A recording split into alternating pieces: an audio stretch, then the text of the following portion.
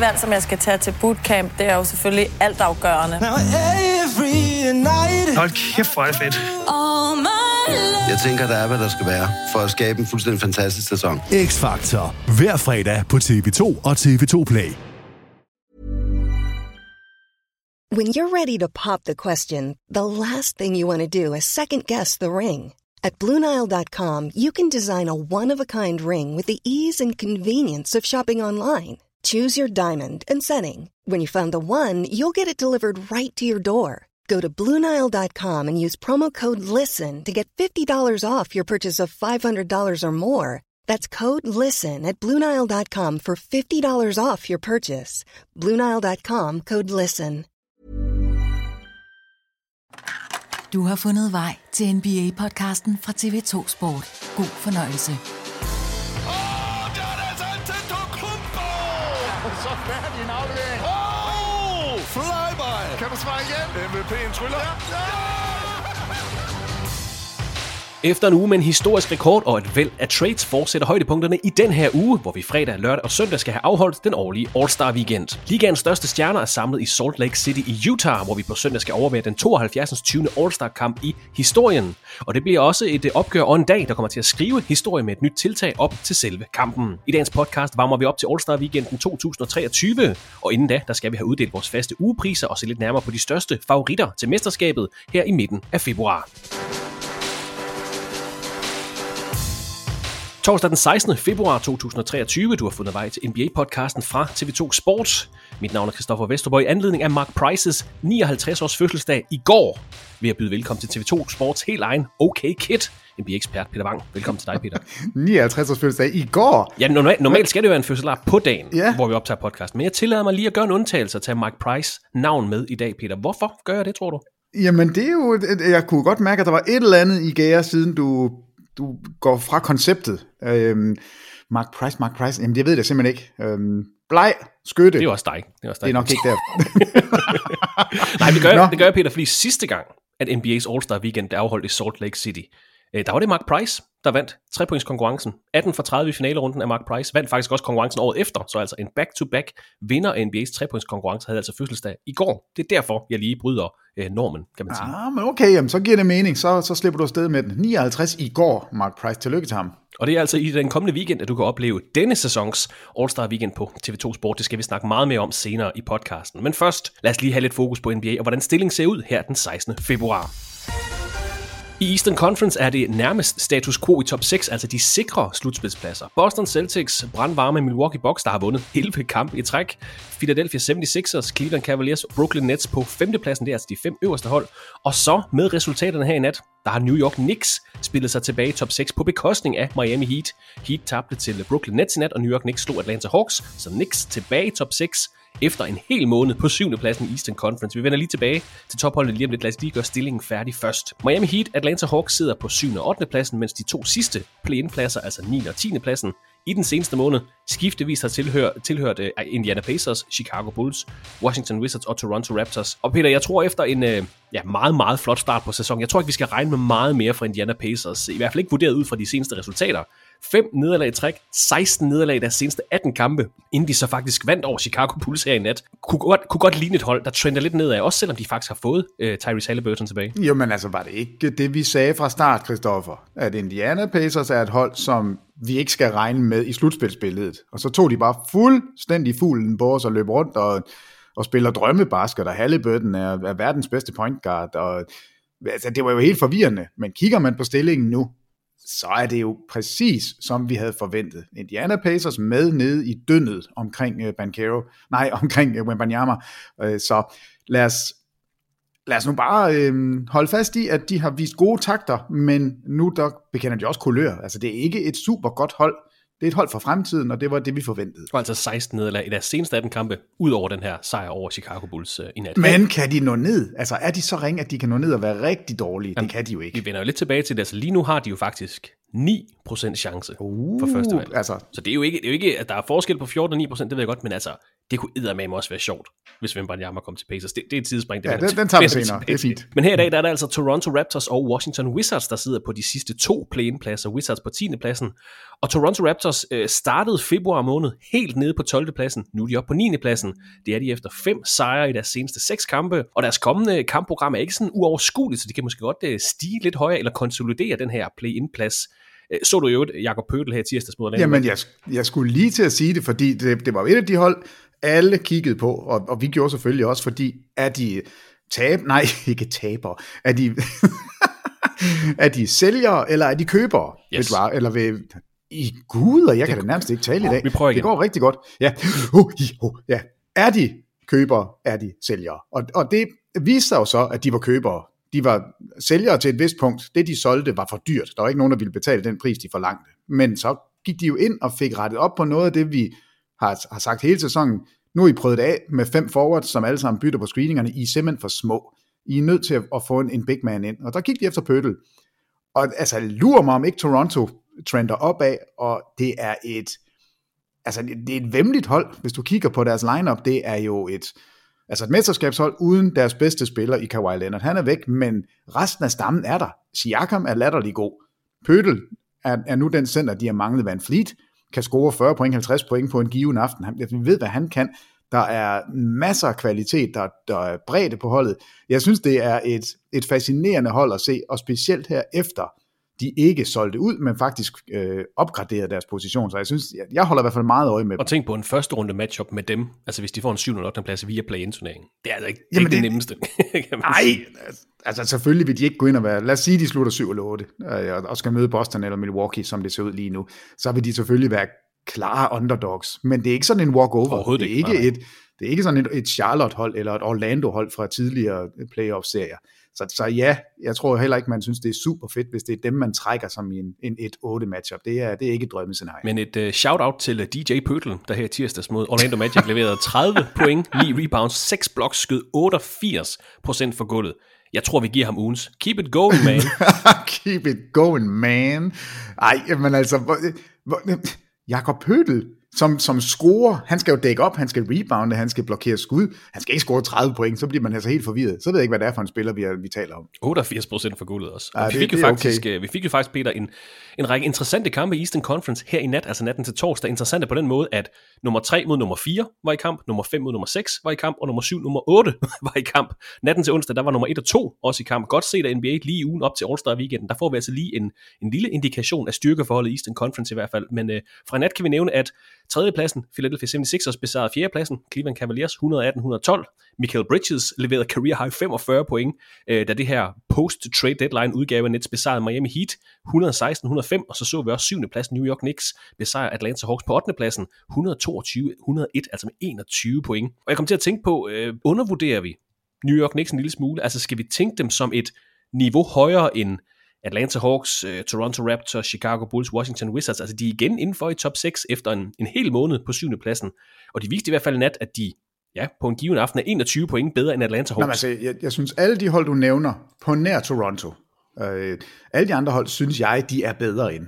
Okay. Altså, de spiller simpelthen bedre end Atlanta og Washington og Bulls og alt det andet rallerværk. Så det er fortjent, de ligger inden for i top 6. Jeg er i tvivl om et hold som Miami Heat, om ikke jeg tror mere på dem i en slutspilsserie. Og Brooklyn Nets, dem ved jeg simpelthen ikke, hvad vi skal mene om lige nu. Så New York er med i det felt. Altså jeg synes, der er helt klart nu 4 hold, som har adskilt sig. Altså der er ingen tvivl om, at Cleveland, Philadelphia, Milwaukee og Boston, som er 1, 2, 3 og 4, det er de 4 bedste hold i Eastern Conference. Altså der synes jeg slet ikke, der er nogen tvivl. Men hvem er 5'er, hvem er 6'er? New York er et af de 2 hold, synes jeg. Umiddelbart bør det være New York og Miami, som runder top 6 af. Og det er jo super ærgerligt for Atlanta Hawks, som er gået all in på den her sæson med DeJounte Murray, og det er super ærgerligt for Chicago Bulls, at alt er faldet fra hinanden, og de overhovedet ikke ved, hvordan de skal spille sammen. Scorer bunker af point, men vinder ikke kampene, og gjorde ikke noget ved trading deadline, og er jo et kæmpe mysterie. Men i sidste uge, der troede du jo faktisk på, at Brooklyn Nets godt kunne holde den her top 6-placering. Er du blevet lidt klogere på dem? Altså, de spiller jo faktisk jamen, altså, det, der skal ske, det er jo, at både New York og Miami skal vinde. Altså, de skal indhente 3 kampe i loss column på Brooklyn. Og det er derfor, jeg har sådan en sneaky fornemmelse af, at Brooklyn faktisk godt kan holde sig ind i top 6. Men det betyder ikke, at det er et top 6 hold. Altså det er simpelthen bare fordi, de har en cushion at give af. Okay. Så der er lige lidt, men Atlanta og Toronto, de er jo helt nede på 30 nederlag, hvor der kun er 24 i Brooklyn. Så jeg tror ikke på, at de kan nå op og snuppe en top 6-placering. Så Brooklyn, det er et spørgsmål om Miami og New York, om de lige overhaler, men det bliver tæt, fordi de har de der 3 kampe at give af. Men de er ikke, jeg synes ikke, de er gode nok, og vi har jo set dem. Altså min prediction med dem er jo, at de kommer til at vinde nogle kampe med de her 8-10 point, fordi det er klokkeklart, at det er virkelig bredt hold, dybt hold, uden stjerner. Og så alligevel, altså nu ved jeg ikke, om vi skal tage den her nattens kamp, nu tog du ham frem, Michael Bridges. Det var jo ikke bare en career high nat for ham, altså det var jo en fuldstændig gak og løjer nat. Han scorede 15 point i streg på et tidspunkt, han scorede 45, altså hans tidligere career high var 34. Ja. Han har 8 rebounds, 5 assists, 2 steals, 2 blocks, er plus 15, skyder latterlige procenter, altså 17 for 24, rammer 4 ud af sine 6 træer, rammer alle sine 7 straffekast. Han kommer til at spille 83 kampe i år. Han har ikke siddet en kamp ude, og jeg ved godt, vi siger det hver gang, men det er fordi, det er en rekord, der er super fed. Han har ikke siddet ude i NBA, han har ikke siddet ude i college, han har ikke siddet ude i high school. Altså han spiller... Han skal have ugens keep it going, man. Jamen, der er ikke den får han. Keep it going, man. Keep the faith, and congratulations to you and your wonderful family. Og det er der, det nye nickname, det kommer frem. Fordi han hedder nu, kan jeg læse mig til, Brooklyn Bridges. Og jeg ved ikke, om det klinger så godt, men det er altså hans nye øgenavn. Brooklyn Bridges. Okay. Den kan du løbe med, hvis du synes, den er god. Ja, det er ikke helt, men det er godt fundet på. Fair nok. Men de elsker ham jo allerede, og grunden til, det er jo ikke bare, fordi de ser ham spille. Det er jo fordi, den måde, han spiller på, han blev nummer 2 i sidste års afstemning om årets forsvarsspiller. Han er egentlig mest kendt i den ende af banen. Så har han så den her kamp, hvor han scorer 45. Det skal vi nok ikke regne med, at han gør hver gang. Men den måde, han kom til Brooklyn på, var jo ved at sige, jeg er så ked af, at jeg er blevet traded, for jeg elskede at være i Phoenix. Jeg synes, det var rigtig godt, og det kom bag på mig. Men han er også bare super like. Jamen, han er så sød. Der er ikke noget negativt at sige om ham. Overhovedet ikke, og så siger han det der. Men jeg havde gjort det samme, når det er Kevin Durant, vi taler om. Så havde jeg også traded mig selv.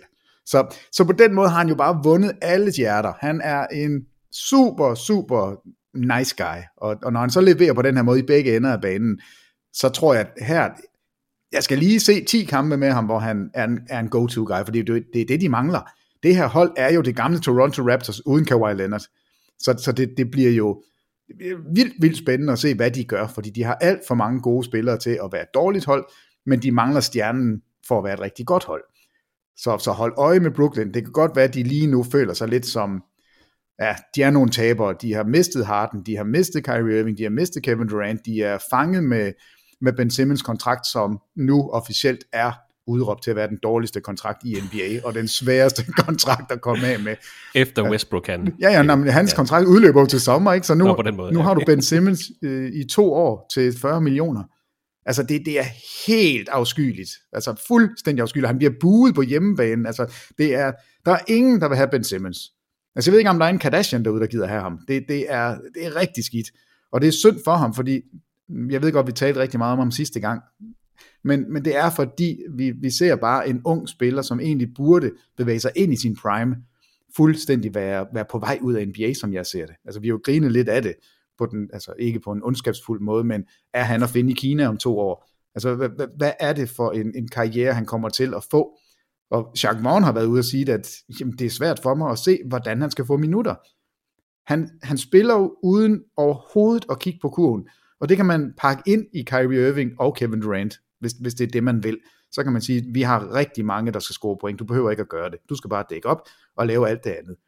Det kan man ikke med det her hold. Altså det er op ad bakke for Ben Simmons, men jeg er egentlig rimelig positiv på Brooklyn i forhold til, at de har sendt så mange stjerner væk, og nu står med et eller andet sted håret i postkassen, og alligevel synes jeg, der er en masse upside. Og masser af fremtid. Ja, det er Claxton, Bridges, Cameron Johnson, de også har fået med. Lige præcis, og Bridges er selvfølgelig nummer 1 på den liste.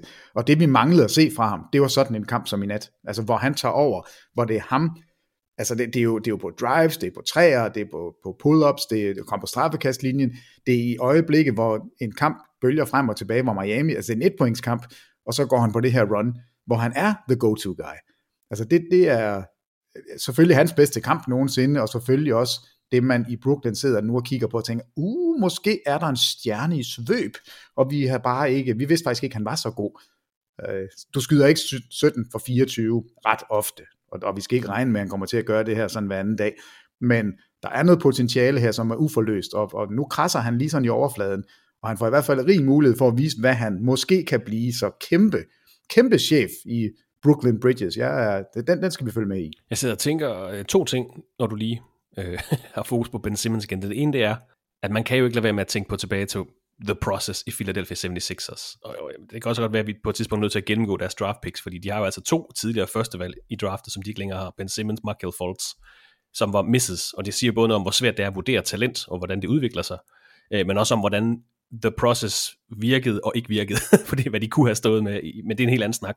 Noget andet er så, Peter, du siger, man kan ikke spille ham, fordi han kigger slet ikke mod kurven. Er man ude i, at man skal omskole Ben Simmons til en, uden yderligere sammenligning, sådan en Steven Adams type, fordi der er jo ingen tvivl om, han er atletisk nok, han har intelligens nok til at begå sig i NBA, men skal han simpelthen omskoles til at være en screener og en roller mod kurven, i stedet for at være den her point guard eller wing, som man jo egentlig har presset ham lidt ned i hele tiden. Det er jo det, man har prøvet på, efter man fandt ud af, at han vil ikke skyde, og han kan ikke skyde, og han vil ikke skifte hånd, og han vil aldrig nogensinde prøve at skyde en træer. Hvorfor bruger du ikke sommerferien på at skyde 1000 træer om dagen? Jamen, det er ikke min spillestil. Det, der desværre jo er hans styrke, det er jo, at han er eminent god med bolden i hænderne i optempo-spil. Lige så snart det der med at tage sin egen rebound og go. Han har jo en kamp, hvor han scorer 42 mod Utah. Så det er ikke, fordi han ikke kan score. Han tør bare ikke længere. Så det må man jo ikke tage væk fra hans spil. Han tager det lidt selv væk ved aldrig nogensinde at drive til kurven. Du ser ham konstant presse tempoet, når han har bolden. Lige så snart han kommer ind for trepointslinjen, så bliver han desperat. Så dribler han 2 gange ind, og hvis han nærmer sig feltet, så drejer han rundt om sig selv, og så bliver det en handoff, eller sådan en lille skovleaflevering til en eller anden. Der er ikke noget direkte mod kurven. Når man så overstået det, så er du ret. Så er det han bør gøre. Så bliver det screening og rolling. Men hvis ikke du ruller med en effort for at score point, ja, det er selvfølgelig rigtigt. så er det værdiløst. Ja. Og vi har jo desværre set det igen og igen, at han modtager bolden, og han er tæt på kurven, og så prøver han et eller andet, ikke rettet mod kurven, men afleveringer til holdkammerater. Og Nick Claxton må jo være bange for at være på banen sammen med ham, fordi der kommer sådan nogle afleveringer over 40 cm. Prøv lige at gribe den her med 800 km i timen lige ind i næsen på dig. Han vil ikke afslutte. Og det er så krampagtigt at se på, at jeg sidder og bliver i dårligt humør af at se Ben Simmons spille, for jeg har så ondt af ham. Jeg synes, det er så ærgerligt. Så Brooklyn har et kæmpe problem, at de står med den kontrakt, som gør, at man ikke kan hente et stort navn ind til de penge. Det er en max-kontrakt, der sidder på en spiller, der ikke spiller. Ja, det er selvfølgelig et problem. Det er dybest set. Jamen, det er jo et kæmpe problem. Og det problem er først løst om 2 sæsoner.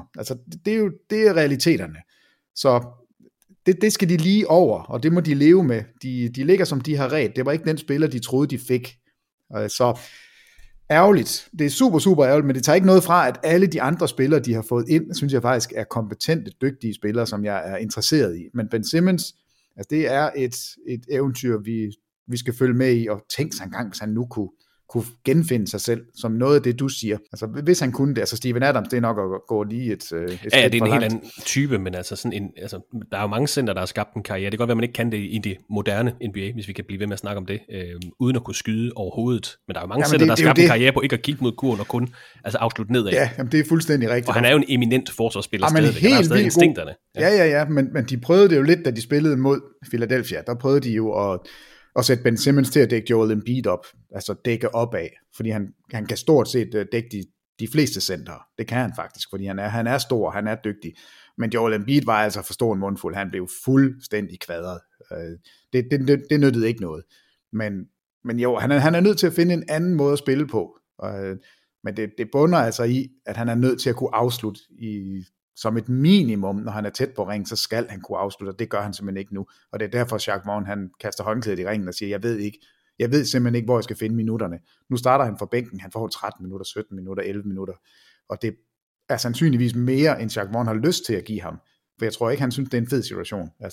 Så jeg frygter meget for Ben Simmons karriere. Jeg ved simpelthen ikke, hvor den går hen herfra, men det ser ikke super godt ud. Nu vil jeg i den her afdeling af NBA, altså toppen af Eastern Conference, så fik vi en nyhed her i nat, at Cleveland Cavaliers og Kevin Love arbejder på en buyout af veteranens kontrakt. Det betyder altså, at han bliver købt ud af sin kontrakt og er fri på markedet, kan altså skrive under med hvilket som helst hold. Peter, hvor kunne du godt tænke dig at se Kevin Love hen? Han er blevet 34 år, kan vel stadigvæk godt bidrage hos et hold, måske ikke som den bærende eller mest bærende eller tredje mest bærende, men stadigvæk som en veteran presence, der stadigvæk godt kan levere. Miami Heat nævnes som de varmeste bejler, men hvor kunne du godt tænke dig at se Kevin Love? Jamen, jeg kunne godt tænke mig at se ham i Cleveland. Nå. Så skal vi stoppe deres buyout-stop. Jamen, jeg har jo også læst det, og jeg er jo sådan lidt, hvorfor? Altså, jeg ved da godt, at det er svært at finde minutter. Jeg synes bare, at ham sammen med Ricky Rubio, jeg synes, de fungerede så fremragende sidste sæson, og jeg kan ikke se, hvorfor det egentlig er nødvendigt at lave en buyout på ham. Altså, er det udelukkende, fordi de gerne vil spare penge? Er det, fordi de vil åbne en roster spot og har øjnene på en anden spiller, de synes passer bedre ind? Er det, fordi Kevin Love er sur og gerne vil væk? Jeg tror, det er det sidste. Ikke sur, men altså, jeg tror bare han vil gerne have det sidste ud af sin karriere, og lige nu der spiller han ikke rigtigt. Nej, men han spiller jo for et hold, hvor jeg mener, han kan have en værdi. Hvor han kan have en rolle. Et hold, som ligger i top 4 i Eastern Conference og har en puncher's chance til at lave ballade i slutspillet. Hvor er det, du gerne vil hen? Vil du gerne til Miami? Altså, det er et dårligere hold end Cleveland. Jeg tror ikke mere på Miami end på Cleveland. Vil du gerne til Lakers? Vil du gerne ind og snakke med LeBron igen? Hvad med Phoenix? Skal du dertil? Altså, jeg ved ikke, hvad det er, han vil. Jeg synes, han har været så ordentlig i lang tid. Altså, han kan jo godt blive sådan lidt småsur, og jeg plejer at sige utilbens, fordi det er det, han er nogle gange. Jeg synes, der har været ro på fuldstændig sidste sæson og den her sæson, og det har fungeret, og Cleveland er gode, og jeg elsker Kevin Love, og jeg er træt af, at han skal væk. Så jeg gider ikke engang tænke på, hvor jeg gerne vil have ham hen, for jeg vil have ham til at blive. Så stop den der buyout. Vi ringer til Adam. Slut. Nu nævnte jeg lidt hurtigt, at vi her i ugen også har fået en kamp mellem nummer 1 og 2 i Eastern Conference. Det var natten til onsdag, at Milwaukee Bucks tog imod et Boston Celtics-mandskab, der var uden Jason Tatum, uden Jaylen Brown, uden Al Horford og uden Marcus Smart. Bucks vandt 131-125, men der skulle altså overtid til, før mestrene fra 2021 kunne hive en sejr i land. Bucks 11. sejr i træk, og på det tidspunkt der var de altså kun en halv kamp fra Boston Celtics på førstepladsen i Eastern Conference. Peter, vi kan selvfølgelig snakke om, at Bucks ser rigtig skarp ud på det tidspunkt af sæsonen efter en middelmåde december, kan vi godt kalde det, at de startede 2023 med at gå 17-5 ubesejret i februar, naturligvis med de her 11 sejre. Og efter den her sejr med Celtics, der var de som nævnt kun en halv kamp fra førstepladsen og den bedste record i hele NBA. De er nu igen en kamp fra, fordi Boston vandt i nat over Detroit Pistons. Vi kan selvfølgelig også vente den om at sige, ja, de vandt over Boston, men der skulle alligevel overtid til, før de kunne slå et hold, der var uden deres 4 bærende spillere, uden 2 spillere, der snitter over 26 point per kamp. Jason Tatum, Jaylen Brown, og det er ikke for at tage noget væk fra Bucks spil på det seneste. Men hvis man kigger på kampen som et målestok for styrkeforholdet, så ved jeg ikke, om vi bliver ret meget klogere. Nej, jeg synes, at vi fik svar på nogle ting. Altså, den ene er, at Boston er et ufatteligt bredt hold. Ja. Altså, du kan tage 4 spillere ud, og alligevel er det et kompetent NBA-hold, som spiller op med de absolut bedste. Altså, Derrick White er jo ugen spiller i Eastern Conference. Jamen altså, en fisk i vandet, ikke? Når der scorer 27 point og en go-to-guy, og efterfølgende siger han, det ved jeg godt, det her er ikke normalen, og han brokker sig aldrig. Han kunne jo stille sig op nu og sige, kan I se, hvad I skal? I skal give mig bolden. Jeg er mindst lige så god som både Tatum og Brown, og hvad laver I? Og altså, det havde Kyrie Irving gjort, nummer 2 fra Washington, fra Mavericks, det havde han gjort. Men det gør Derrick White ikke. Altså, han kender fuldstændig sin rolle, og kan meget mere end det, vi ser. Så ser vi Malcolm Brogdon. Så bliver han lige pludselig en scorer, så bliver han lige pludselig en go-to-guy i momenter. Og det var det var en sjov kamp. Sam Hausers træer, jeg ved ikke, om du har set den med det. Jo. Altså, Sam Hauser, hallo, er det dig, der er vores spiller, der skyder i sidste sekund? Ja, det er det, fordi jeg var fri, og jeg er en dygtig 3-pointsskytte.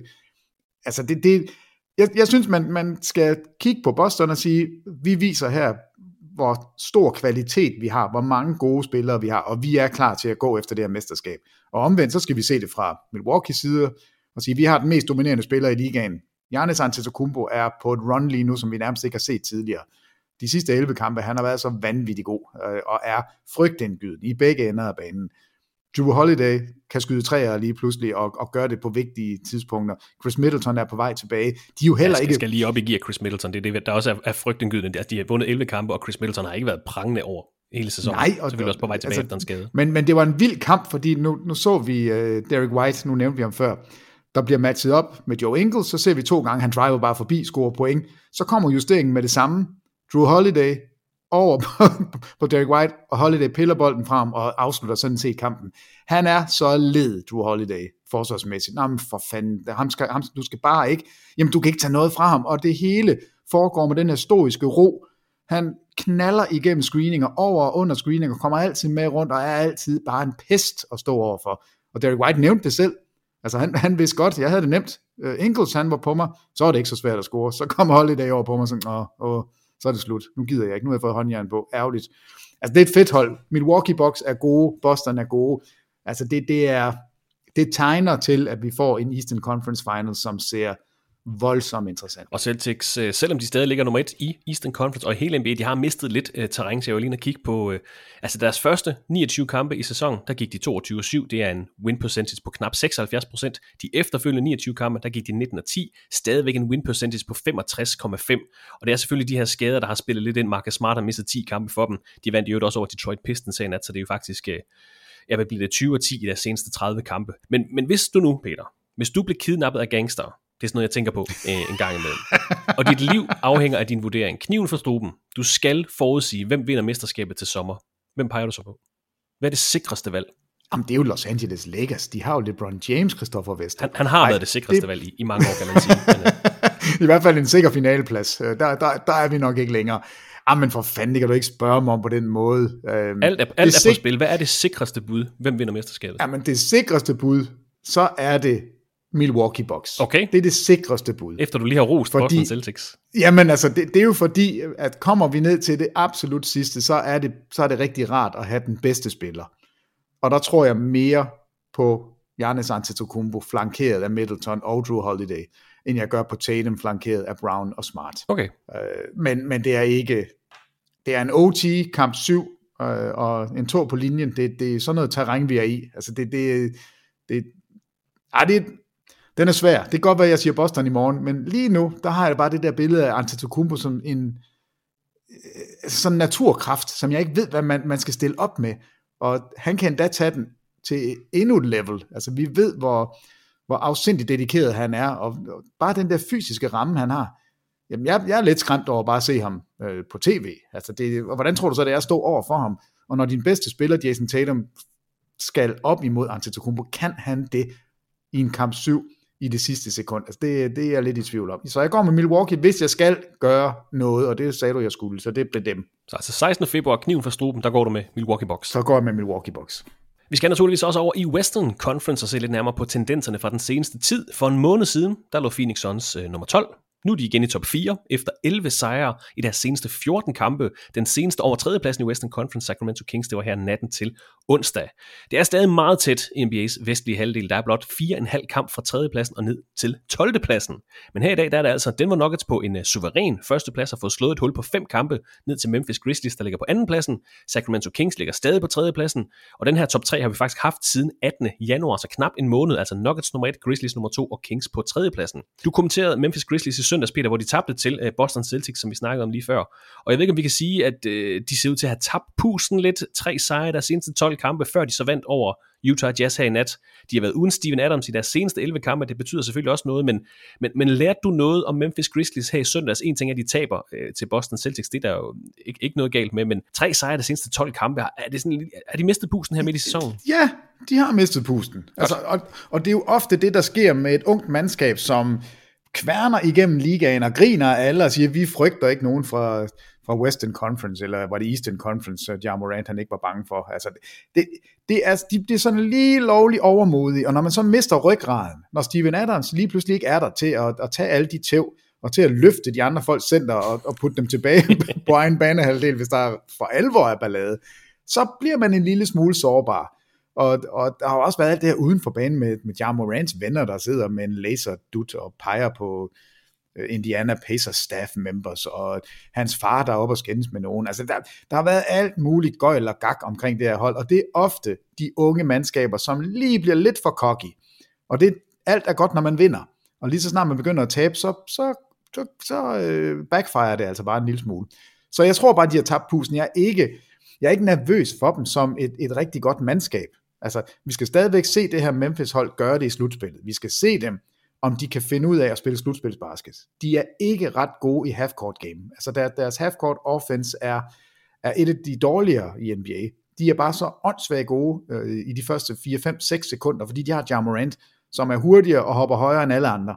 Så det han laver er jo, altså det kan man ikke rigtig på nogen måde måle, fordi det er så vildt, men det sker ofte tidligt i shotklokken. Det er ikke så meget, når vi kommer ned til de sidste sekunder, så bliver de altså lidt forudsigelige. Så de har tabt pusten, de har ikke den der medvind, de havde tidligere, men det betyder ikke, det er et dårligt hold. Altså på ingen måde. Jeg er stadigvæk, de er stadigvæk med i den lille gruppe, jeg tænker, de kan jo godt gøre det. De kan jo godt vinde det hele, hvis de får det til at hænge sammen. Men jeg er tvivlsom på, eller jeg tvivler lidt på deres alder. De mangler nogle veteraner, og det er det, jeg tror, vi ser lige nu. Når Steven Adams er væk, så mangler der det der umf, som de jo også havde før. Så når han kommer tilbage og får stabiliseret forsvaret, så tror jeg, at vi vil se et Memphis-mandskab, der igen trender opad. Og inden vi lige springer væk fra top 3 i Western Conference, så sender vi lige et shout-out til Mikkel Mosgaard, der her i tirsdag skrev de her ord til os. Sacramento Kings ligger igen nummer 1 i offensive point per game, selv med Wang Jinx. Nogle gange, så er der bare stor skønhed i det enkelte. Ikke noget sådan hej eller en reference til snak om Kings. Det her, det var ordret, hvad Mikkel han skrev til os. Tak for det, Mikkel. Godt at høre. Det er kun af Peter, der holder øje med Sacramento Kings produktion i år. Jeg tror, de er blevet overhalet af Denver Nuggets igen. Men jamen, de har været op og ligge nummer 1 igen, Sacramento Kings. Det var det, jeg lige ville sige, at den var rigtig i tirsdags. Denver Nuggets ligger lige nu med en offensive production på 117,6. Og nummer 2, det er Sacramento Kings på 117,3. Så de er battler, det er fedt, men altså, vi holder jo selvfølgelig med Sacramento.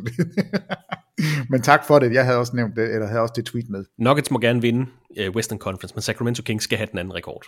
Ja, Sacramento Kings skal være det bedste angreb, og Denver skal vinde NBA-mesterskabet. Så tror jeg, alle er glade. Vi har som nævnt fået Phoenix Suns op på 4. pladsen igen, og det er altså før man har kunne bringe Kevin Durant i spil for holdet. Super interessant, hvordan det kommer til at flaske sig. En så du bitte kriser. Ja. 19 assist. Altså, hold nu op på lige slap af. Han er 37 år gammel. Ja, det var han altså lige. Og heldigvis så er han godt klar over, at det her er, altså det er måske sidste chance. Han har haft sådan 9 liv af de seneste par sæsoner, og har genopfundet sig selv, og lige pludselig været relevant, hvor vi troede, at hans karriere var slut. Nu står han der altså, ved godt, Kevin Durant er på vej, og siger selv, at jeg tager ikke, I take nothing for granted, it's now or never. Altså han er klar over, at de har en helt unik mulighed lige nu. Og hvordan skal du dække dem op?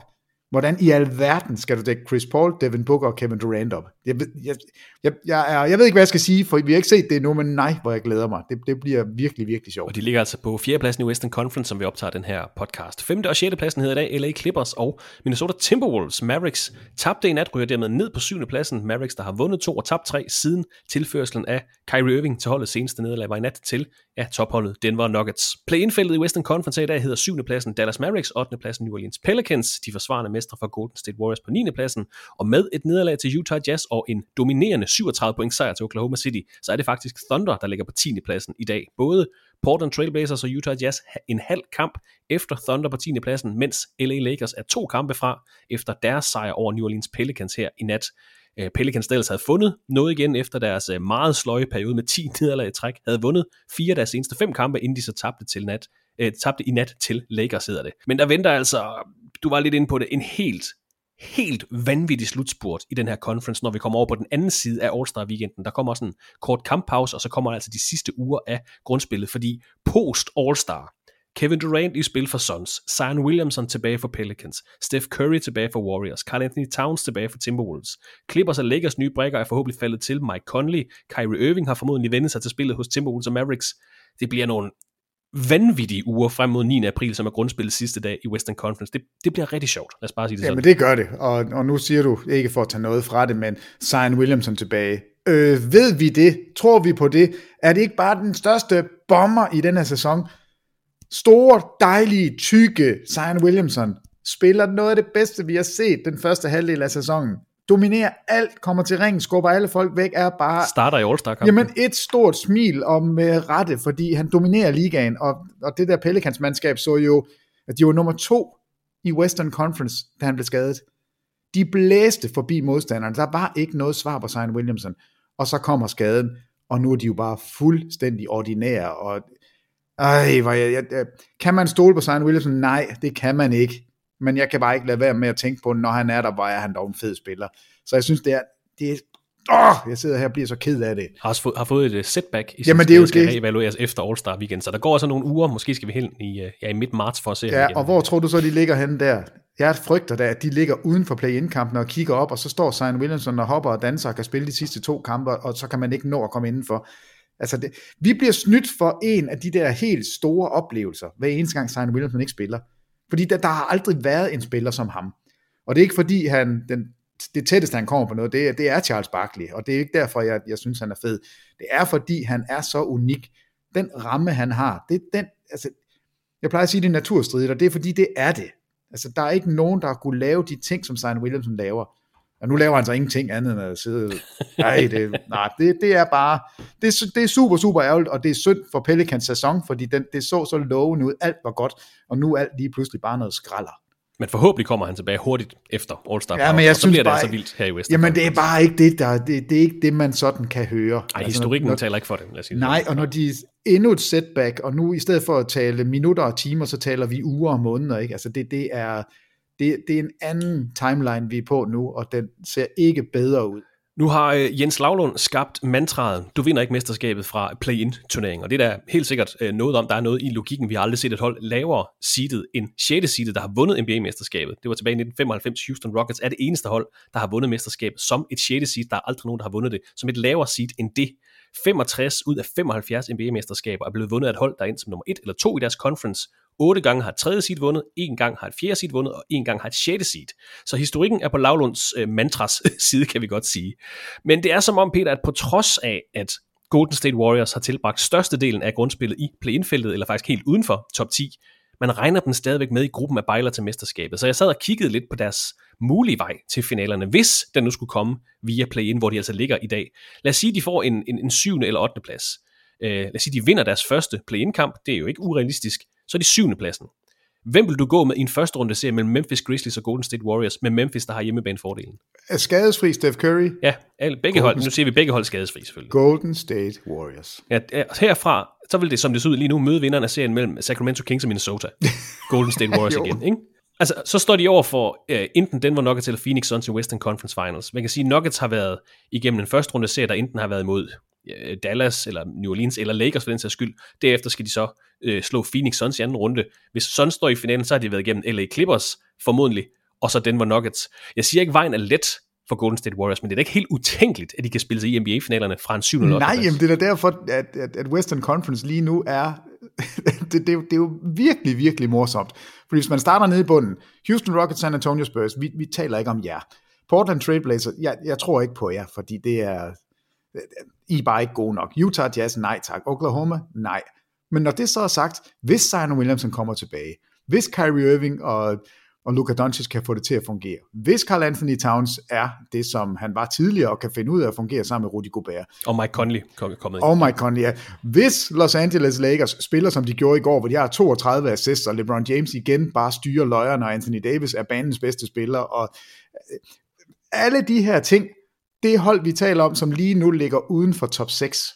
Altså, så har du Clippers med Kawhi Leonard, du har Phoenix med Durant, du har Sacramento Kings som et hold, som vi måske ikke rigtig tror på, men det er nok det eneste, jeg ikke... Overachievers, men må ikke de holder en top 6? Jo, det gør de, og så ryger de nok ud i anden runde, hvis de slipper igennem første. Nu får vi se. Memphis Grizzlies, ja, de har Ja Morant og et bredt mandskab og årets forsvarsspiller. Denver Nuggets, ja, selvfølgelig. Altså, jeg har jo nævnt 10 hold, som vi realistisk kan lave en vej igennem play-in-system, første runde, anden runde, tredje runde og vinde det hele. Altså, det er jo helt gak, at vi har en situation som den her. Selvfølgelig er der nogle forhåndsfavoritter. Denver Nuggets har fortjent den rettighed at sige, vi er det bedste hold i Western Conference. I skal komme og slå os. Men så må vi også bare sige, det er fint, I snakker sådan, men vi har jo ikke set jer vinde i slutspillet. Så lad os lige se det, før vi tror på det. Det eneste hold, der er proven, som ved, hvordan man vinder, det er Golden State Warriors, med den konstellation, de har lige nu. Alle de andre hold er nykonstrueret og har ikke vist noget endnu. Phoenix, ja, de har været i finalen, så dem kan man måske tage med i den ligning, og de har fået tilført Kevin Durant. Så, der har været i nogle finaler efterhånden. Det er jo også derfor, skulle man tage 2 hold ud, som er favoritterne, så er det Denver, fordi de har været så gode hele sæsonen, og så er det Phoenix, fordi Kevin Durant bare er så god. Men Warriors, som ligger og nuller rundt der på en 9. plads, og har vundet lige så mange kampe, som de har tabt, og ikke Altså, de har ved Gud ikke haft nogen flot sæson. Og det er Gary Payton, nu ved vi ikke, hvordan det lander, om han når at blive klar til at spille overhovedet. Så det er sjovt. Jeg synes simpelthen, det er en fantastisk sæson, når vi kigger på stillingen, når vi kigger på play-in-systemet, og vi kigger på, hvad der kommer til at udfolde sig.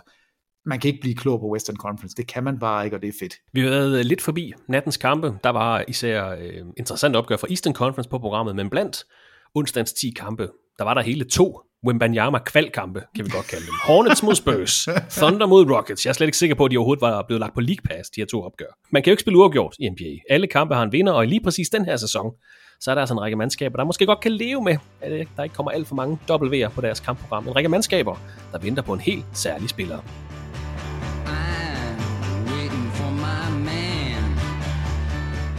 Til sommerens NBA-draft, der træder det franske stortalent Victor Wembanyama ind som den store første præmie. En spiller, der har potentialet til at komme til at definere NBA i de næste mange sæsoner. Derfor holder vi lidt ekstra øje med bundholdenes placering i den her sæson. Det er jo sådan, at jo dårligere ens kamp-record er, des højere procentuelle chancer har man for at få tildelt førstevalget i NBA-draftet, og dermed en billet til Victor Wembanyamas underskrift. Og der bliver altså gået til den i bunden af NBA-hierarkiet en noget sløv boksekamp, kan vi godt kalde det. Hvis vi ser nærmere på de seneste 20 kampe for bundholdene, så kan vi nævne, at Charlotte Hornets er gået 6-14, Detroit Pistons er gået 5-15, Houston Rockets er gået 3-17, men San Antonio Spurs 1-19 har sat franchise-rekord for den længste losing streak i holdets historie. Det skete her i nat i nederlaget til Charlotte Hornets, en Wembanyama Classic game, 14 nederlag i streg San Antonio Spurs. Det betyder altså også, at hvis der skulle uddeles procentuelle chancer for førstevalget i NBA-draftet her i dag, så ville Houston Rockets, San Antonio Spurs og Detroit Pistons alle få 14% chance, Charlotte Hornets ville få 12,5%, og Orlando Magic ville få 10,5%. Og som nævnt, jeg har noteret det seneste dyk her fra Indiana Pacers, de har nu lagt sig lidt i kølevandet på de her bundhold, har 9% chance for førstevalget i NBA-draftet 2023. Wembanyama ind til Tyrese Halliburton, Mathurin, Nembhard og hvad det ellers er i Indiana. Det kunne være sjovt. Jamen altså, jeg elsker San Antonio, og de gør det med stil. Kan du ikke huske, at de startede sæsonen op med faktisk at være rigtig gode og overraskede, og så har de bare fuldstændig sluppet speederen. Altså. Ja, godt. Der kom et memo fra NBA-kontoret, der sagde, at vi holder øje med, hvordan holdene de nu vinder og taber den her sæson. Så sagde jeg, Spurs, det er fint. I kigger bare. I behøver ikke holde øje med os. 1-19. I skal bare holde øje. Vi tager bøden. Det er fint, Adam. Det er fint. De har en point differential på minus 10. Altså over 10 point taber de med i gennemsnit. Det er uhørt dårligt. Men det er vildt nok, at selvom de er på den her streak, så er de stadigvæk ikke det dårligste hold. Altså Houston havde skabt sig en rigtig god buffer at give af, men lurer mig om ikke Popovich, han snyder dem alle sammen, og han skal nok sikre sig, altså minimum en bundtræer, og jeg tror han vinder. Jeg tror simpelthen han vinder og bliver det dårligste hold i hele NBA, og han er klogere end de andre, der er ikke noget at gøre. Jeg er sikker på, han er spion. Ja. Altså uden at ja, altså jeg tror han er spion, men det er så hvad det er. Og det er jo altså de 3 hold med den dårligste record får den samme procentuelle chance. Man har flatlinet de her procentuelle chancer. Før i tiden, der fik det hold med den dårligste record 25% chancer for førstevalget, så vidt jeg husker, eller 20% noget af den stil. Nu er det altså 14% blandt de 3 hold med den dårligste record. Det holder vi øje med i resten af sæsonen. Inden vi lige skal uddele vores ugepriser og snakke om All-Star, Peter, så tager vi lige et enkelt lytterspørgsmål med. Det kommer fra Mathias Preisler, der skriver, og nu skal du holde ørerne klar, Peter. Alright. Jeg har længe undret mig over, hvor det kommer fra, at man altid siger, at man er en effektiv 3-pointsskytte, hvis man skyder plus 40%, og man er en effektiv scorer på 2-pointsskud overall, hvis du skyder over 50%. Fordi hvis man for eksempel tager udgangspunkt i, at en spiller skyder 12 træer, rammer 33,3%, så får han 12 point. Hvis en anden spiller skyder 12 2-pointsskud, rammer 50%, så får han også 12 point. Så helt simplificeret burde man i så fald sige, at plus 33,3 er godt på træer, og plus 50% er godt på 2 år. Men alligevel så har man den her tommelfingerregel, der hedder 40 og 50%. Og han ved selvfølgelig godt, Mathias han skriver også, han ved godt, at hvis spillere både skyder 3 og 2 år, rammer henholdsvis 40 og 50%, så ligger man selvfølgelig højere end 50% på 2-pointsskuddene, da træerne trækker med i den samlede field goal procent. Det er værd at tage med, det er fint. Og han skriver, det er muligvis et røvsygt emne, Men det tænker jeg ikke, det er, hvis dig og Peter lige tager en snak om, hvordan de her tommelfingerregler om, hvor højt man skal ligge procentmæssigt for at være en god skytte i NBA, hvor kommer de fra? Og der kan jeg så spørge dig, Peter, og sige tak til dig, Mathias. Skal vi revurdere de her tommelfingerregler? Fordi lige de her eksempel, hvis man skyder 12 træer og rammer 33%, får man 12 point. Hvis du skyder 12 2-pointsskud, scorer 50%, får du også 12 point. Skal vi revurdere tommelfingerreglerne? Ja, altså et eller andet sted skal man. Det er jo fuldstændig korrekt, at 3-pointsrevolutionen, den er jo drevet af procenterne. Og det er jo fordi, man har regnet ud, at det kan bedre betale sig at skyde lidt flere træer, og så kan man skyde med en lidt dårligere procent. Men det er jo rigtigt, det burde jo være 33%. Han skriver også, at det der med at runde af og bare sige 40-50, det virker sådan lidt unuanceret, fordi league average er jo heller ikke 40% bag træerne. Nej, men jeg tror faktisk, at det hænger sammen med, at man jo har den her 40-50-90 line. Altså dem, der kan skyde 40% på træerne, 50% på field goals, og 90% på straffekastene, at de kommer ind i en helt speciel klub. Så hvis man kigger på procenterne, er det rigtigt nok. Der burde den faktisk være lavere, men det har selvfølgelig også noget at gøre med, at gennemsnittet i NBA, i den her sæson, nu har jeg lige slået det op, det ligger på 36% skyder man i gennemsnit på 3-pointsskuddene. Okay. Man skyder 47% i gennemsnit på field goals i det hele taget. Man skyder 55% på 2-pointsskuddene. Så det er jo et eller andet sted, så skal man, så er man faktisk under average, hvis man skyder 50% på 2-pointsskuddene. Ja. Og man er over average, hvis man skyder 40% på 3-pointsskuddene. Det er jo ikke korrekt. Men jeg ved heller ikke helt, nu ved jeg ikke helt, hvor Mathias han har det herfra, men når man kigger på big men, der spiller tæt på kurven, der tænker man jo heller ikke, at 55% er man en god skytte. Der snakker vi jo 60% på de spillere, der mest af alt skyder nedad. Så der er jo også lidt, hvad er en toer? Altså er det en lang, snakker vi lange toer, snakker vi skud, snakker vi dunk, altså hvad snakker vi? Jo, og der snakker vi også om mid-range skud, altså hvorfor er Kevin Durant, Devin Booker og Chris Paul så frygtindgydende? Det er jo fordi, de rammer 2-pointskuddet, mellemdistanceskuddet, med så flot en procent. Jokic er jo latterlig, fordi han er god alle steder, altså høje procenter alle steder, super, super effektiv. Men det er skægt nok, at den hedder 40-50, altså at det er det, der er the threshold, at det er der, man kigger. Og jeg gør det selv, altså jeg kigger på en 3-pointsskytte, hvis du er over 40, så ved jeg, at du er med god. Du skal nok ramme de træer. Så kigger man bagefter på antallet, det har jo selvfølgelig også noget at sige, hvor mange skyder man. Men jeg tror, det er sådan noget gammelt noget, som bare har hængt fast, fordi det er rigtigt. Man burde egentlig sige, at det var 33, og så måske 55. Altså, eller man kan sige, hvis man skyder 33, så er man over gennemsnitlig 3-pointsskytte, og hvis du skyder over 40, så er du elite 3-pointsskytte. Altså, du ved, måske, det er fint med Mathias, det her med et opgør med tommelfingerregler og normer, det kan jeg egentlig godt lide. Ja, men altså, procenterne hedder lige nu i skrivende stund 47% i field goal percentage, 36 på 3-pointsskuddene, 54,7 på 2-pointsskuddene, 78% på straffekastene. Altså jeg har altid, altså i mange år har jeg sagt, at 47 og 37, fordi der er den sådan ligget nogenlunde fast på field goal percentage og 3-pointsprocenten. Og 3-pointsprocenten har ikke forandret sig voldsomt. Det er volumen, der har forandret sig. Og det er det er jo det, der er helt skørt. Og nu skal vi ikke tage den store 3-pointssnak, det vi gør på et andet tidspunkt, men det er jo altså eksponentielt vokset inden for de sidste 15 år, inden for de sidste 10 år, inden for de sidste 5 år. Det er bare stukket fuldstændig af, og nu er man ved at finde jeg ved ikke om det er et leje, der forbliver, hvor det er, men den er sådan fladet ud nu, inden for de sidste par sæsoner. Man må også nå en top på et tidspunkt. Ja, altså det, og så er der nok, altså hvad var det, Valley Vipers, var det ikke dem, som kun skød 3-pointsskud, altså det skød de 103 per kamp, og så skulle man se, om det virkede. Det er jo en meget, meget sjovt eksperiment at lave, men det er rigtigt, det er faktisk noget pjat, at man siger 40 og 50, fordi det er jo egentlig ikke specielt godt at skyde over 50, og det er rigtig godt at skyde over 40. Så 33 og 50 vil være mere fair, og det er super godt spørgsmål. Det er egentlig meget sjovt, at man... Tak for inputtet, Mathias. Det fik os i hvert fald til at tænke lidt over, hvordan vi sådan tilgår ting. Super godt. Mange spillere drømmer om at spille med i NBA's All-Star-kamp. Det er en anerkendelse af ens indsats og en fejring af det, man har udrettet i den første halvdel af et NBA-grundspil. Men der findes jo også andre anerkendelser og fejringer. Og det er blevet tid til at få uddelt den nok mest prestigefyldte pris i dansk nichesports podcast-regi. Peter Wangs Real MVP-pris. Jeg tænker, Peter, at du har fundet et godt navn til os. Jamen det har jeg. Jeg har faktisk fundet 2. Og den ene, han får den ikke. Vi skal bare lige holde øje med den, fordi det er en sjov statistik. Nikola Jokic. Han er god. Han er god. Nu havde han så endnu en triple-double i nat. 21 triple-doubles i den her sæson. Denver Nuggets er 21-0 i de kampe, hvor han har en triple-double. Det synes jeg er sjovt. Men han tog en ny rekord. Det er 25 kampe i streg nu i grundspillet, altså 4 fra sidste sæson, 21 i streg nu, 25 i alt. Det har vi aldrig set før, at en spiller har vundet 25 i træk. Han tog rekorden fra Magic Johnson. Altså med en triple-double. Med en triple-double, ja. Okay. Magic havde 24, så nu har han altså endnu en rekord. Jeg synes bare, den var sjov. Det er ikke nok til at få the real MVP. Fordi der er en, som er stukket af.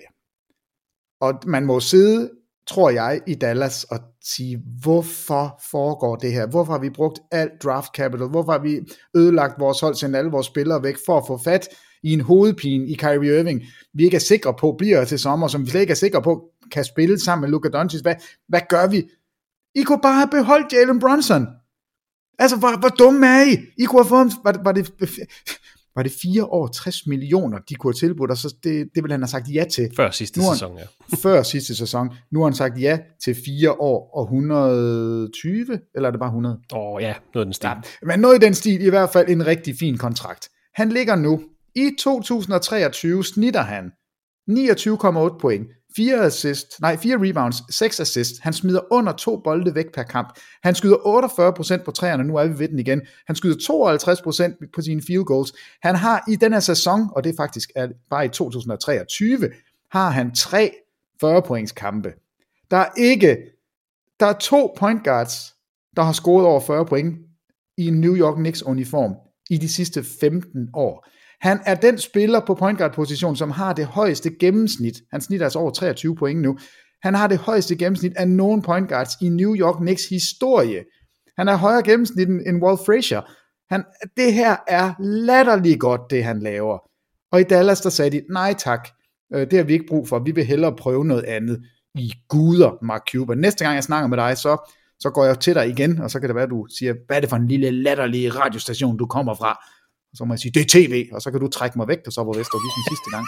Men altså, jeg synes, det her er så sjovt at se Jalen Brunson i den grad fuldstændig tage ligaen og New York Knicks, og forvandle New York Knicks til et rigtig godt hold. Så han skal have the real MVP for den her start på 2023, og i det hele taget på den sæson, han har spillet for New York. Vi taler om dem som et godt hold, som et top 6-mandskab. Det var aldrig nogensinde sket uden Jalen Brunson. Jeg ved godt, det er Julius Randle, der er blevet All-Star. Det er måske fortjent fint nok, men det er Jalen Brunson, der styrer det her hold. Det er hans skyld, at New York Knicks er relevante igen. Så New York Knicks, tillykke til jer. Dallas Mavericks, nu må vi se, hvor I lander med Kyrie Irving-eksperimentet. Jeg kigger med og smiler, hver eneste gang jeg ser Jalen Brunson lave noget fedt med venstre hånd. I like it. Stort tillykke til Jalen Brunson fra New York Knicks. You're the real MVP. Og fra Peter Wangs kæledækker til NBA's døgnichter her i podcasten, der sætter vi hver uge også fokus på de lidt mere undervældende præstationer, der får overrakt en Jalen Green Award. En award, der er opkaldt efter den spiller, der i sidste sæson havde den lavest samlede plus-minus i NBA-grundspillet, Jalen Green fra Houston Rockets. Og det har faktisk ikke været en nem uge for komiteen. Der har ikke været noget sådan helt vildt grelt, så vidt vil jeg kunne opsnuse. Men vi har selvfølgelig fundet en værdig vinder af ugens pris. Vi skal til Indianapolis. Vi skal til en spiller, der er kommet tilbage til holdet. En veteran, der måske kunne komme ind og gøre en forskel. George Hill. George Hill i mandagens opgør mod Utah Jazz. 10 minutter for bænken. Havde et steal. Og det var det.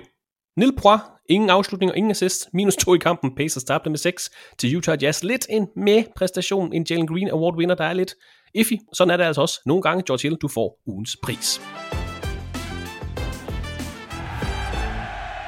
Her i weekenden, der bliver den årlige All-Star Weekend afholdt i Salt Lake City i Utah. Her skal vi altså se Rising Stars turneringen natten til lørdag, de individuelle konkurrencer i Saturday Night, som er natten til søndag, og så årets All-Star kamp natten til mandag. Du kan følge hele weekenden på TV2 Sport. Thomas Bilde og Peter Wang kommenterer alle 3 dage.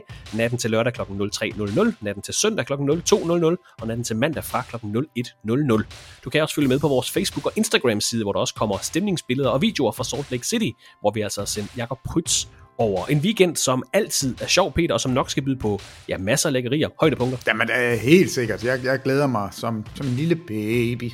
Det bliver rigtig godt. De bedste spillere samlet det samme sted, så kan det godt være, at der er meget tant og fjas og gøjl og gak, men det ændrer bare ikke på, at du ser ikke en større talentmasse nogensinde, så jeg glæder mig. Lad os bare lige få sat lidt ord på de forskellige events. Rising Stars natten til lørdag. Det har jo traditionelt været en kamp mellem de bedste første- og andreårsspillere. Der har været forskellige formater af kampen, men det er altså de unge spillere, der er i fokus på åbningsdagen i All-Star-weekenden. I år, der skal vi altså se en miniturnering med 4 hold. 3 af holdene er med første- og andreårsspillere, der er blevet draftet af tidligere spillere. Deron Williams, Pau Gasol og Joakim Noah, der fungerer som træner for holdene. Det sidste hold i den her miniturnering består af spillere fra G-League og bliver coachet af Jason Terry. Vi kan nævne holdene lige om lidt, men man skal altså se en turnering med, lad os bare kalde det 2 semifinaler og så en finalekamp. I de 2 semifinaler, der spiller holdene først til 40 point, og i finalen spiller man først til 25 point. Lidt en spøjs opsætning, Peter. 3 hold med NBA-spillere, 1 hold med G-League-spillere. Der har været det her mini-draft, den her turneringsform, hvor man spiller til et defineret antal point. Synes du, det her format, det holder? Ja, jeg synes, det er lidt sjovt. Altså, jeg kan godt lide, at det er hurtigt overstået og til at forstå, og det er nogle hold, som... Altså nu er de så draftet dem, det kan vi jo godt snakke lidt om, hvem der er blevet draftet hvor, og hvorfor, og hvordan, men jeg kan godt lide formatet, og selvfølgelig prøver man at tage G-League-spillerne med, fordi de er jo en del af det, der kommer ind i NBA, så det er en måde at fremvise ligaen på. Jeg tror, de ville have gjort alt for at få lange, magre Wemby med, men det er ikke lykkedes. Altså, jeg ved ikke, hvordan man skulle putte ham ind. Man kunne ikke lige se, at man havde fået Wembanyama med til den her turnering. Altså, at han var på et af holdene. Det vil jo give noget hype, som jeg tror slet ikke er til at forstå. Altså, hvor meget der er omkring ham. De sender de franske kampe med Wembanyama, dem sender de på League Pass. Ja. Altså, det har vi aldrig set før. Man promoverer en spiller i et andet land, i en anden liga. Så ser de viser hans kampe. Men de har ikke kunne finde en måde at få ham med. Det ville ellers have været et scoop. Nu vil vi vente til sommer til at se ham. Det er nogle lidt sjove trænerforhold. Altså Deron Williams, Pau Gasol, Joakim Noah, Jason Terry. Ja, måske har jeg en hurtig siden på Deron, Deron Williams. Men sjovt valg, de her træner. Kunne du lige, eller kan du den dag? Nå, okay, jamen, så må du gerne være Altså, det er fint, de har nogle internationale spillere, Joakim Noah, Pau Gasol, det synes jeg var meget sjovt, men Deron Williams alligevel. Jamen, altså, Terry, hvor kom det fra? Det er da også lidt sjovt. Lad os bare lige fornævne holdende team. Deron, som det hedder, består altså af Jalen Green, AJ Griffin, Bones Highland, Walker Kessler, Trey Murphy III, Alperen Sengun og Franz Wagner. Team Pau består af Jose Alvarado, Paolo Banchero, Scotty Barnes, Jaden Ivey, Benedict Mathurin, Keegan Murray og Andrew Nembhard. Team Joachim, Jalen Duren, Josh Giddey, Quentin Grimes, Evan Mobley, Jabari Smith Jr., Jeremy Sochan og Jalen Williams. Og så har vi altså Team Jason, som er det her G-League-hold. Sidi Sissoko, Scoot Henderson, der altså er udsat til at blive andetvalget i sommerens NBA-draft. Mojave King, tror jeg han hedder. Kenneth Lofton Jr., Peter Wangs favorit. Mac McClung, der også skal deltage i Slam Dunk Contest. Leonard Miller og så Scottie Pippen Jr. Rising Stars natten til lørdag kl. 03.00 på TV2 Sport. Igen 2 semifinaler til 40 point, en finale til 25 point. Har du en forhåndsfavorit til det her event? Easy. Altså, der er jo ingen tvivl om, hvem jeg går med.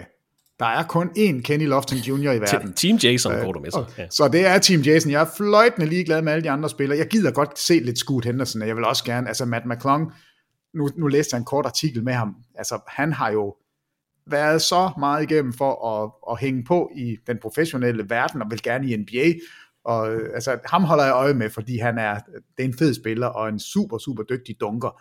Men jeg er ligeglad. Det er Kenny Lofton Jr. for mig. Det er det eneste, jeg kigger på, og jeg håber sådan, han starter. Jeg håber, han scorer 80 point, og Team Jason vinder det hele.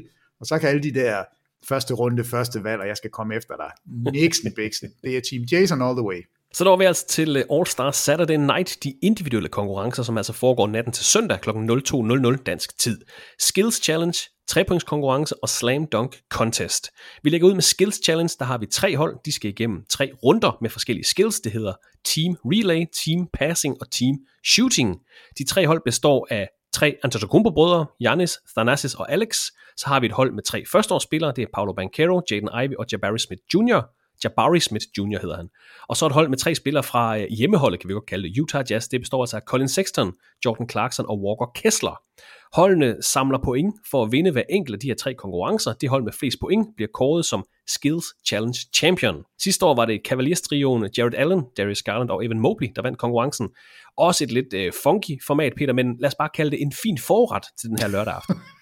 En fin forret. Ja, det kan vi da godt. Altså, så kan vi se... En lidt let forret, lad os sige det altså nu griner vi lidt af Antetokounmpo-brødrene, at om man ikke skulle have haft nogle andre brødrepar med, når det endelig var, og der kom vi jo op med, at det kunne have været Balls, Sellers og Plumbers, som kunne have været med i stedet for. Holidays selvfølgelig også, Giroux og Aaron og Holidays. Justin, ja.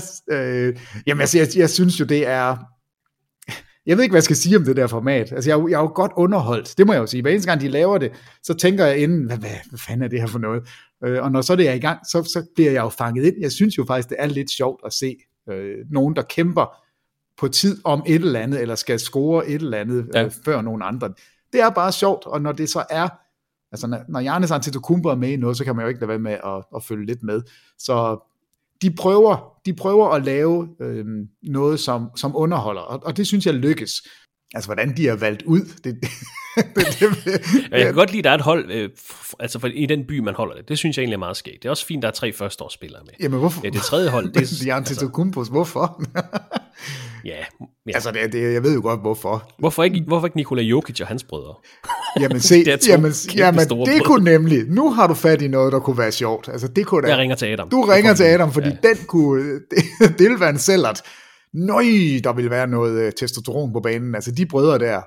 Holy smokes, altså, der er sådan en god vibe med noget ballade omkring dem. Jamen, ellers så skulle man lave det med nationaliteter. Altså så 3 serbere, og 3 grækere, og 3 kanadiere, eller et eller andet. Ja, jamen, det vil være lige så godt, jeg vil sige.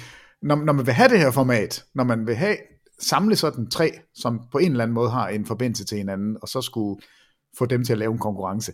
Altså, jeg synes jo stadigvæk, den gamle skills-konkurrence, hvor du er alene, og du skal på en bestemt bane, og den bane skulle man have holdt fast i til hver en tid, så man kunne måle siderne op mod hinanden, og det synes jeg er ærgerligt. Jeg kan godt lide det der, altså nu om lidt taler vi om 3-pointskonkurrencen, der synes jeg jo også, man skulle være blevet i det gamle format, så man altid havde en historisk dimension på det.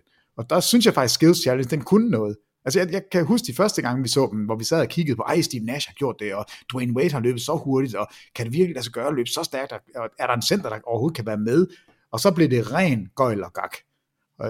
Man fuldstændig de der runde nogen, de skal være ind i, som bevæger sig, og altså der vil jeg ønske, man var blevet, det er måske fordi jeg er boomer, jeg ved det ikke. Du er lidt en purist, tror jeg. Det kan godt være, det er det. Det savner jeg lidt, men når nu ikke det kan være anderledes, så er fint nok, så lad os gøre det med 3, som er samlet randomly på en eller anden måde, og det, altså jeg er underholdt, det er mere, pointen er, jeg synes stadigvæk, det er underholdende, men... Og det er jo det handler om. Lige præcis. Så den historiske værdi savner jeg bare. Og der er altså blevet ændret ved 3-pointskonkurrencen, men vi kender den fra de sidste sæsoner. 70 sekunder til at skyde for 5 positioner bag 3-pointslinjen, plus 2 positioner lidt længere væk. De kalder det Starry Range. Og hvis man scorer fra Starry Range, så får man 3 point. Man har selvfølgelig også et ball rack, kun med money balls, der hver giver 2 point. Et noget nemmere format at forstå, Peter, en indledende runde og så en finale, og vi har et rigtig fint felt i årets konkurrence. Tyrese Halliburton, Tyler Hero, Buddy Hield, Kevin Huerter, Damian Lillard, Lauri Markkanen, Jason Tatum, og så måske Anthony Simons. Han er meldt til, men han skal altså lige have undersøgt sin ankel, som han har fået beskadiget her i ugen, men vi krydser fingre for, at Anthony Simons er med. Vi mangler måske lige en spiller eller 2 for Golden State Warriors, men ellers et rigtig fint felt. Jamen, virkelig, virkelig sjovt felt, og selvfølgelig er der mange, der kan være 1000 forskellige venner, jeg lige vil sige, altså alle er jo med, fordi de har en chance for at vinde det hele, men jeg er interesseret i at se, hvordan Tyrese Halliburton, han når at fyre alle boldene afsted. Det gør han ikke. Jamen altså, det går så langsomt, det ser så besynderligt ud, når han skyder, og jeg ved godt, han er en dygtig skytte, og igen, han er over de 40%, og det kan vi jo godt lide, men jeg synes, det er interessant, og jeg har en klar favorit, altså, og jeg er ikke på Buddy Hield og Damian Lillard-vognen. Altså, der er en spiller, jeg tror kommer til at smadre alle de andre. Jeg tror ikke, han brænder. Kan du gætte, hvem jeg tror, det er? Tyler Hero. Yes! Jeg går med Tyler Hero. Nå, det vidste jeg ikke, at du kunne gætte. Nå, flot gættet. Jeg er på Tyler Hero-vognen. Jeg synes, han har både hurtigheden, han har et formfuldt skud, han er cocky as hell, han er på alle måder, synes jeg, han er simpelthen skabt til at vinde den her konkurrence. Så alle de andre, I kan spille om andenpladsen. Tyler Hero, han tager den her. Og Tyrese Halliburton, du står op ved toppen og har skudt 15 skud, og så ringer klokken. Gik der lige 70 sekunder. Ja, hvad? Har jeg ikke mere tid? Men altså 5 positioner bag trepunktslinjen, og 2 af de her Starry Range skud. 70 sekunder til at ramme så mange skud som muligt. Indledende runde, og så en finale. Starry Range, altså hvad? Come on. Jeg synes faktisk også, Peter, at feltet til Slam Dunk-konkurrencen er fint. Det er ikke de største navne, det ved jeg godt, men hvis man bare følger lidt med i NBA, ser et højdepunkt fra tid til anden, så fejler det her felt altså ikke noget. Altså KJ Martin fra Houston Rockets, Trey Murphy III fra New Orleans Pelicans, Jericho Sims fra New York Knicks, og så Mac McClung fra G-League-holdet, 76ers G-League-hold. Og jeg ved godt, at alle gerne vil have Aaron Gordon og Ja Morant med. Det handler jo meget om kreativitet, ikke bare om springstyrke, men jeg mener faktisk, at vi tidligere i podcasten her i år har kaldt på Trey Murphy som en mand, der kunne være med i den her Slam Dunk Contest. Han er altså med, ham holder jeg med. Det er selvfølgelig en konkurrence, der blev vundet af Obi Toppin sidste år. Jamen altså, du tog ham for lang tid siden og ønskede ham med, og jeg tog Jericho Sims for lang tid siden og ønskede ham med. Så vi har en med hver, og jeg er da sikker på, at Jericho Sims han vinder. Jeg tror ikke, han er ret kreativ. Ja, der har nej, men jeg er så ligeglad med, hvad du tror, fordi han er den vildeste atlet. Kæmpestort hår, kan hoppe op, altså over pladen, tror jeg, han kan. Jeg holder med Jericho Sims. Han vinder det hele, og så må du gerne få en anden plads der. Og så nyder vi Matt McClung og siger, det er sjovt, at du er med. Men du får ikke lov til at vinde dunk-konkurrencen, fordi den tilhører Jericho Sims. I konkurrencen er der en indledende runde, og så en finale runde. Vi har også fået offentliggjort dommerne til Slam Dunk-konkurrencen. Bare det ikke er Dwayne Wade. Ja, eller Shaquille O'Neal for den sags skyld. Ja. Men Dominic Wilkins, Harold Miner, der vandt Slam Dunk Contest sidste gang, den blev afholdt i Harold Miner er vild. Han vandt den sidste gang, det blev afholdt i Salt Lake City. Jeg mener faktisk, han har vundet den 2 gange, Harold Miner. Karl Malone, Peters gamle nemesis, Lisa Leslie, og så Jamal Crawford. Det er altså dommerne til sæsonens Slam Dunk Contest. Og så kommer Stop. Vi er nødt til lige at... Altså, Karl Malone med som dunkedommer. Ja, det... Jamen, det er da håbløst. Altså, så skal de alle sammen lave det der... Bag hovedet. Ja, bag hovedet, dunket der. Jeg synes, det er bare et selvmål af NBA. Karl Malone er ikke en dygtig repræsentant for NBA for det første, og det er sådan noget helt andet. Det er på det personlige plan. Han har nogle historier, som det hører bare ikke NBA til, at han bliver trukket frem som en, man gerne vil hylde lidt ekstra. De kunne have taget 1000 andre, og så ender de med Karl Malone. Det synes jeg er... Jeg tror ikke, de kunne have taget 1000 andre fra Utah Jazz. Nej, måske ikke. Det er nok det, de gerne vil. Så har de taget en, som har et dunk, altså et dunk, som han så har udført ufattelig mange gange, og i hovedet på folk, og kraftfuldt, og der er ikke noget som helst galt med hans eneste dunk. Men jeg kan ikke se, hvorfor han er med der. Det er ærgerligt. De andre, fint. Der er ingen problemer. Og så kommer vi til søndagen og selve All-Star-kampen. Natten til mandag 02:00 dansk tid. Team LeBron mod Team Giannis. Og for første gang i NBA's historie, der kender vi ikke holdene på forhånd. De skal simpelthen draftes en halv time, 3 kvarter før tip-off 01:30 dansk tid. Der sender vi naturligvis også det her All-Star Draft på TV2 Sport. Så Peter, vi kan ikke kloge os på styrkeforholdet. Jeg ved, du ikke er den store fan af det her nye tiltag. Nej, altså jeg synes, man skulle spille øst mod vest. Jeg synes, man skulle tage de bedste spillere. Og that's it. Altså alt det her cirkus, det er jeg faktisk ikke specielt interesseret i. Fordi jeg synes ikke, at det...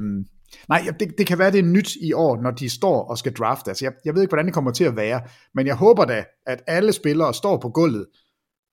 Jeg ved så ikke, hvilken t-shirt de er på, fordi de skal jo spille for det ene eller det andet hold. Har de så sådan en reversible shirt alle sammen? Ja, de plejer jo også at blive sådan præsenteret med lidt schwung. Det ved jeg heller ikke, om speakeren han har... Nej, men så håber jeg simpelthen, de bliver draftet, og at de begynder at stå og kigge på hinanden og sige, hey, er det dig, der skal være den sidste? Hey, jeg blev taget før dig, var vi ses? Og de tager det alvorligt, og det har jeg bare svært ved at forestille mig. Altså, at selvfølgelig drafter LeBron der nogen, han godt kan lide, og Antetokounmpo, han tager da sikkert og drafter sine brødre, selvom de ikke må være med i kampen. Og, altså, der sker der sikkert et eller andet. Så nu skal jeg ikke være for nede på det, fordi vi har ikke set det før, og det kan godt være, det virker. Det kan godt være, det faktisk er mega sjovt. Det håber jeg, det er. Og ligegyldigt, hvordan du vender og drejer det, hvis du tager 24 spillere af den her kaliber, og kaster op i luften, og der lander 12 det ene sted og det andet sted, så får du stadigvæk en seværdig kamp. Men det, jeg hæfter mig ved, det er, at Antetokounmpo har været ude og sige, nu har han ikke prøvet at slå LeBron endnu. Altså, han vil vinde den her kamp. Det glæder jeg mig til.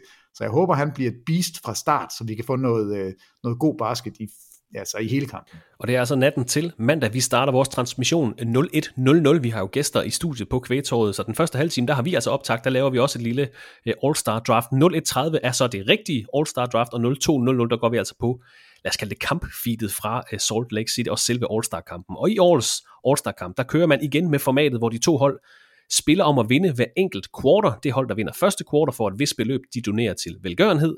Efter de første 3 quarters, der ser man, hvilket af de 2 hold, der har flest point.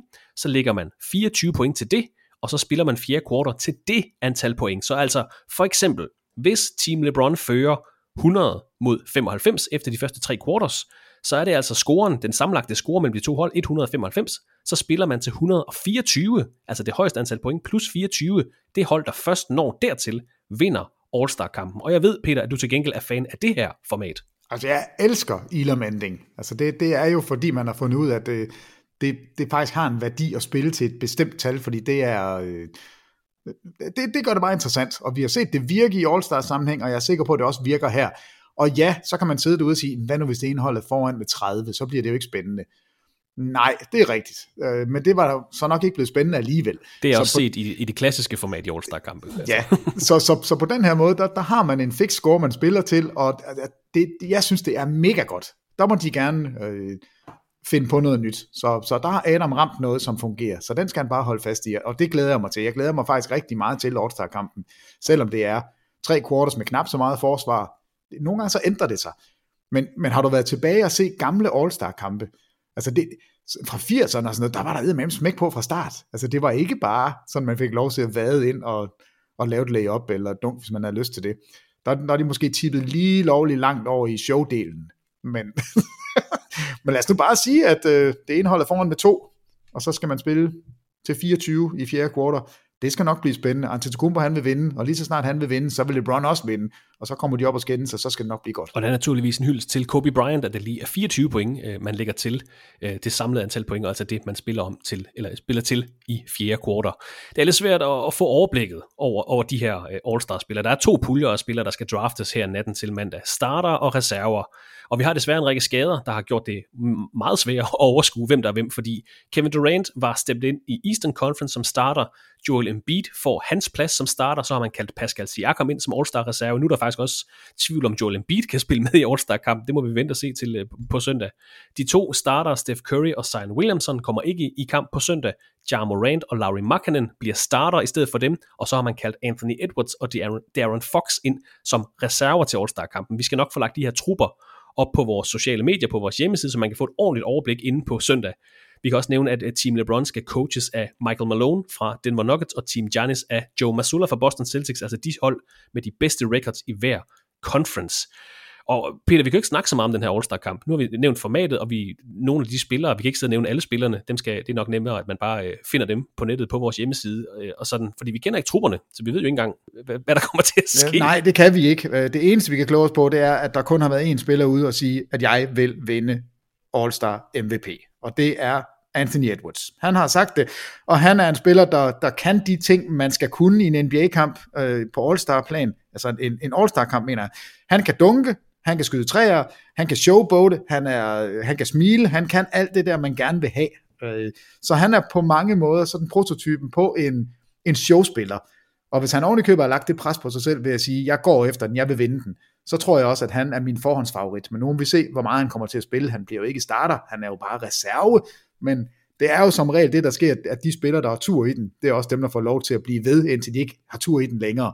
Så jeg tror, Anthony Edwards, han scorer 75 point, og har 12 dunk per quarter, så det bliver rigtig godt. Og vi må altså vente og se, hvordan holdene kommer til at se ud. Vi kunne godt have draftet vores hold i podcasten her i dag, men det skal I gøre på søndag i optakten, så vi gemmer vi altså til det. 2 ting, vi lige kan nævne, det er, at på søndag, der fylder Nikola Jokic 28 år, og dermed bliver han den første spiller i historien til at starte i en All-Star-kamp på sin fødselsdag.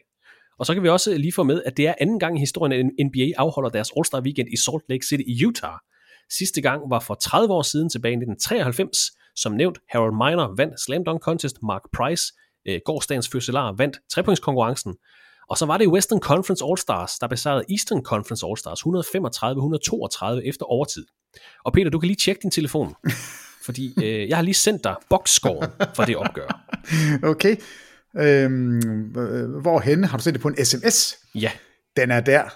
Det er en flot boxscore. Det er et par solide All-Star-hold, kan vi godt sige. Det er jo kun cirka et halvt år efter, at The Dream Team spillede ved OL i Barcelona. Det bærer det her hold også rimelig meget præg, kan man sige. Altså Charles Barkley, Karl Malone, David Robinson, John Stockton, Clyde Drexler, Scottie Pippen, Shaquille O'Neal, Michael Jordan. Isaiah Thomas var selvfølgelig ikke med på Dream Team, men er selvfølgelig med i den her All-Star-kamp.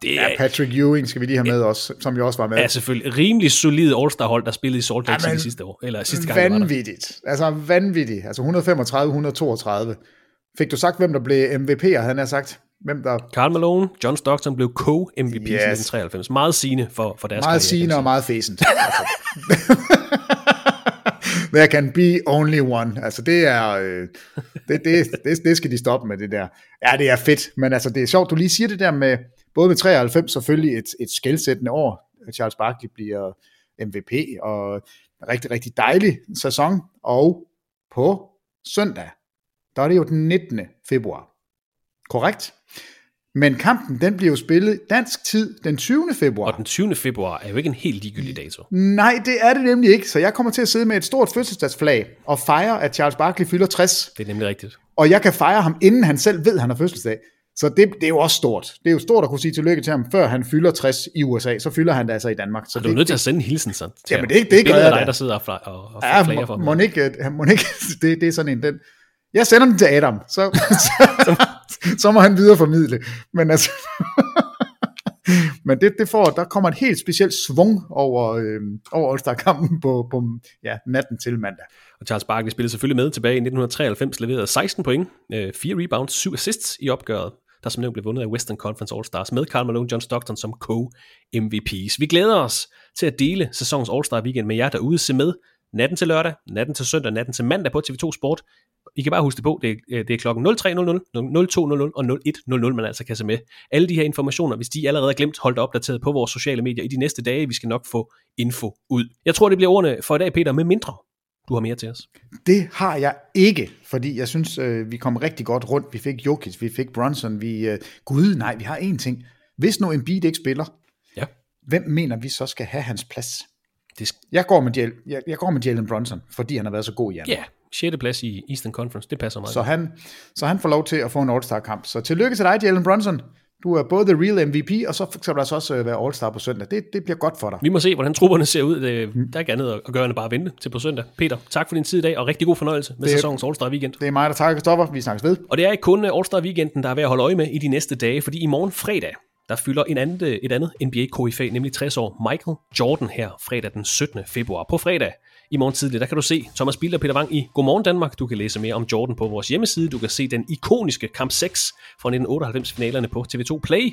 Og så kan du måske også give afsnit 100 af vores NBA-podcast et lyt. Det afsnit dedikerede vi nemlig til en fortælling om Michael Air Jordans lange og gloværdige karriere.